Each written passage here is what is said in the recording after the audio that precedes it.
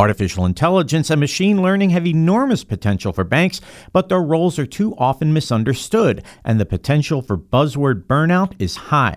Meanwhile, cybersecurity dangers rage unabated, and banks often remain unsure of where they need to start. What does the road to high-tech efficiency look like? To find out, we'll talk with Matt Mills, Chief Commercial Officer at Featurespace. Welcome to BAI Banking Strategies, where each week we'll focus on the key issues facing financial services leaders.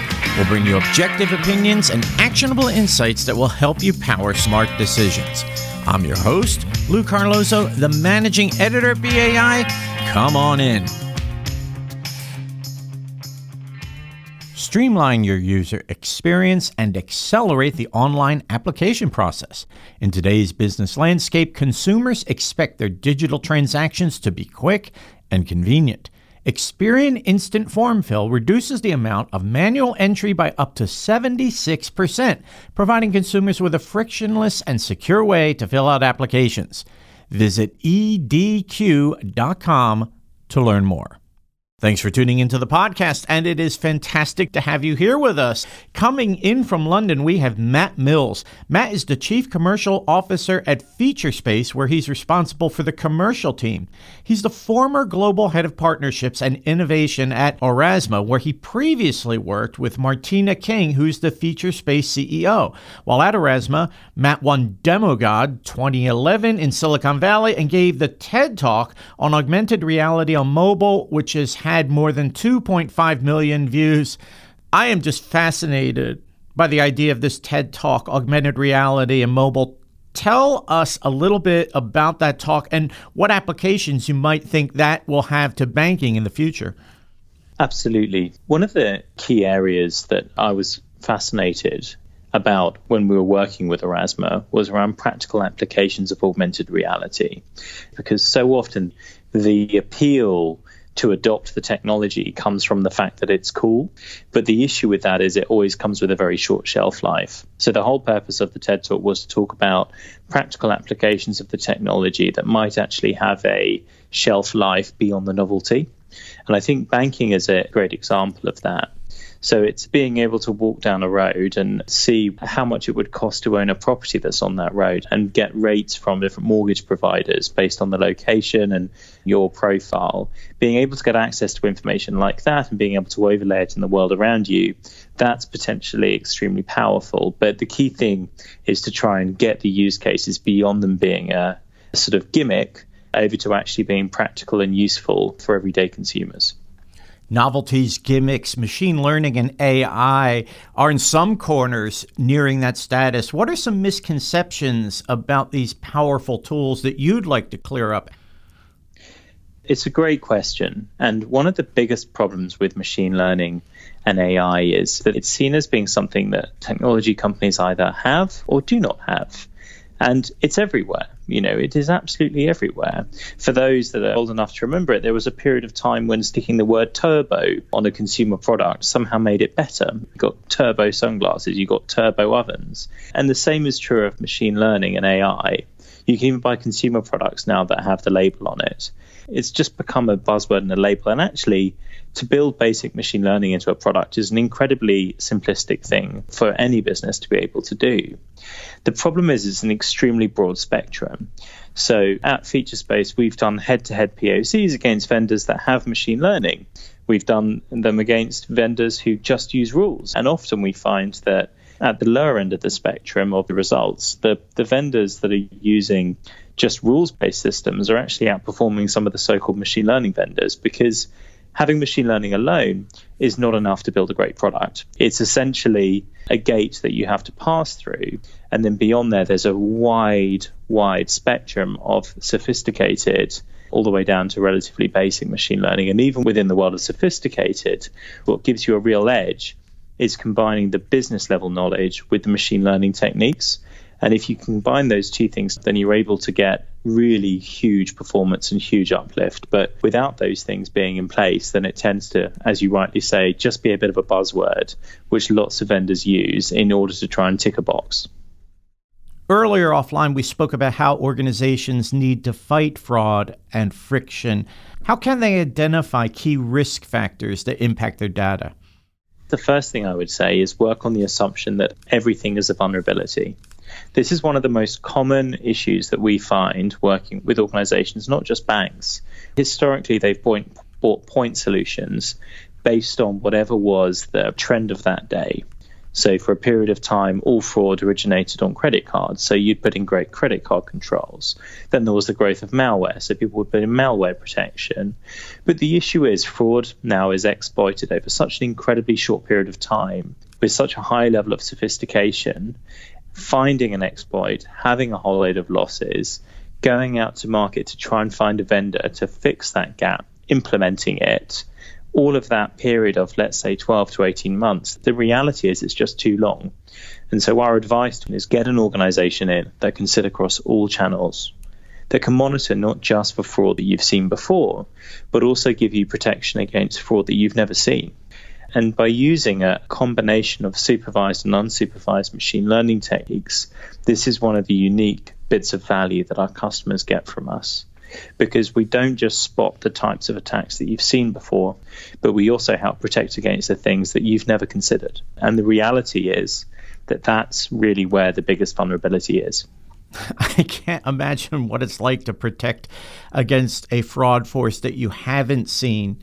Now, in the world of fraud, how have you seen banks bolster their fraud protection efforts? And how have banks done themselves a disservice in trying to keep up? It's a great question. And the reality is it's very linked to that previous point. The banks that are generally doing really well are the ones that have models that are built around good behavior.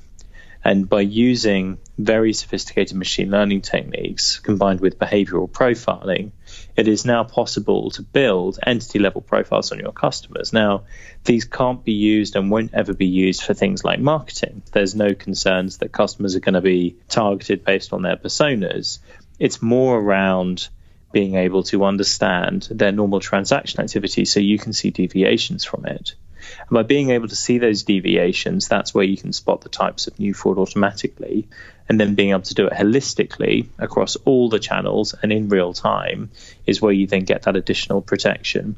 So A, you're stopping the fraud you've never seen before on the channels that you know about. And B, you're also providing an additional levels of security on the channels that you've never seen fraud on before.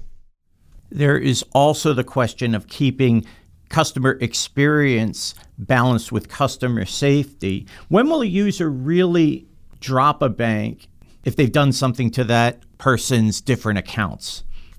First of all, the whole issue of false positives generally comes from poor performing models.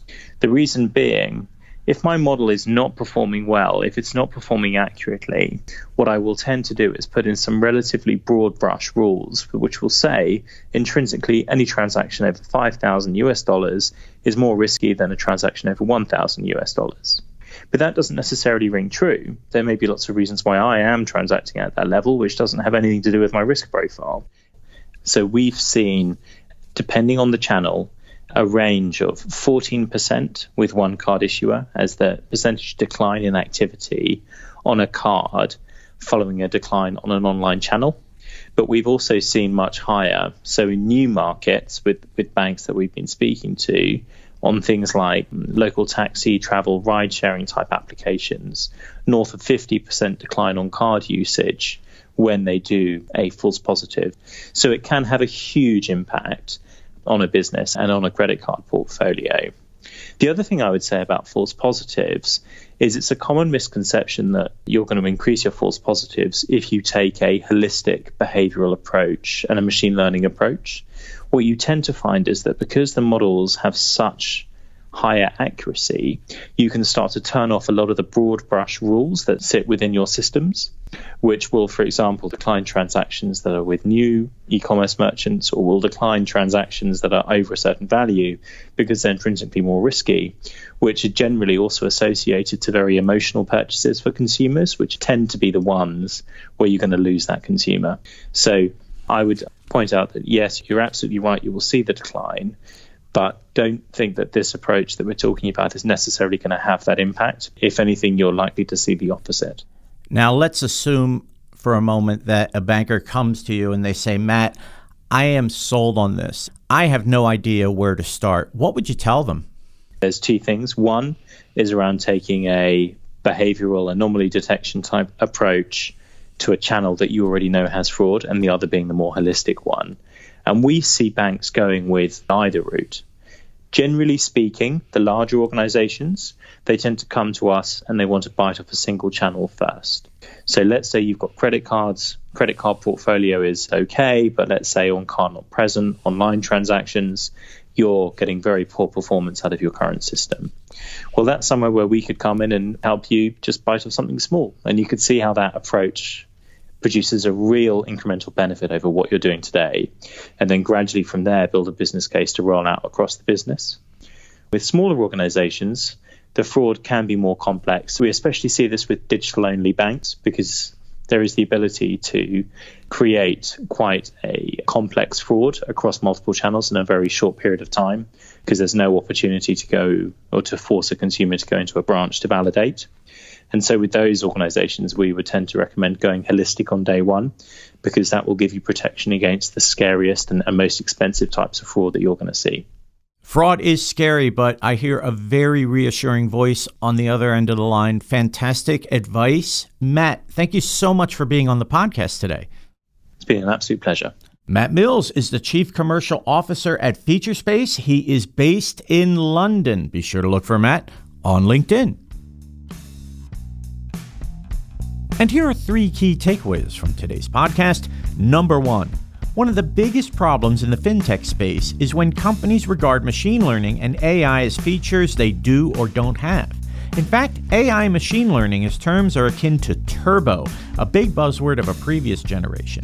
Bear in mind that machine learning alone isn't enough to build a great product. Banks must use it as a gateway to pass through that goes turbo, if you will, when applied to business-level techniques. Number 2, you must work on the assumption that vulnerability to fraud is everywhere. Where once the issue was just credit card fraud, the bad actors consider any channel and any product as unfair game for attack. And it happens in a short burst of time. If you're thinking of 12 months to build up defenses, that's way too long. But with machine learning, banks can and will fight fraud forces that you've never even heard of. And number 3, false positives come from poor performing models. For example, a transaction that gets flagged when it surpasses a certain amount, say $5,000. The objective, turn off broad brush rules. Consumers do get upset when their accounts are affected. In fact, 14% of card issues decline in use due to false positives on online channels. That can have a huge and hurtful effect on a credit card portfolio.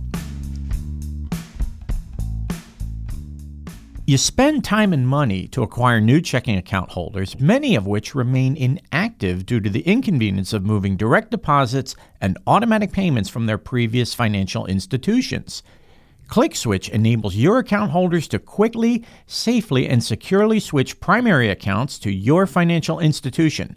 This account holder acquisition technology revolutionizes the way your financial institution can attract and retain new primary account holders by automating, streamlining, and simplifying the process of bringing new account holders on board.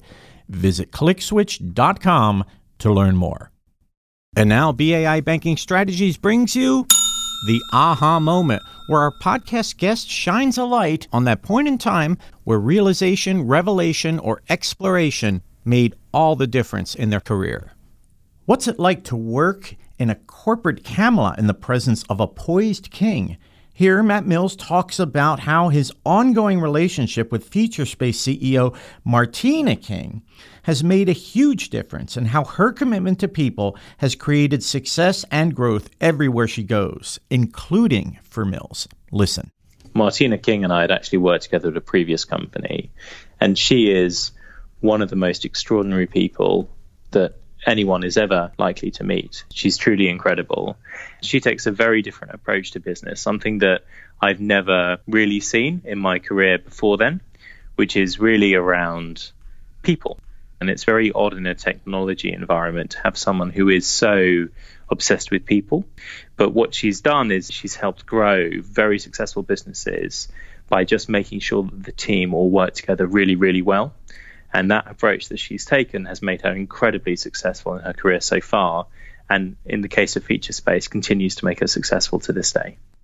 Thanks for tuning into our podcast. And here are a few reminders from yours truly and your friends at BAI. First of all, if you haven't done so, subscribe to our daily newsletter. It's free to sign up. And be sure to check out our ever-growing archive of podcasts. Also, be sure to check us out on Facebook, LinkedIn, and Twitter to stay up to date on BAI's latest and greatest. You can catch me on LinkedIn. Be sure to connect. I'm Lou Carlozo, the managing editor at BAI. We'll see you soon. So long.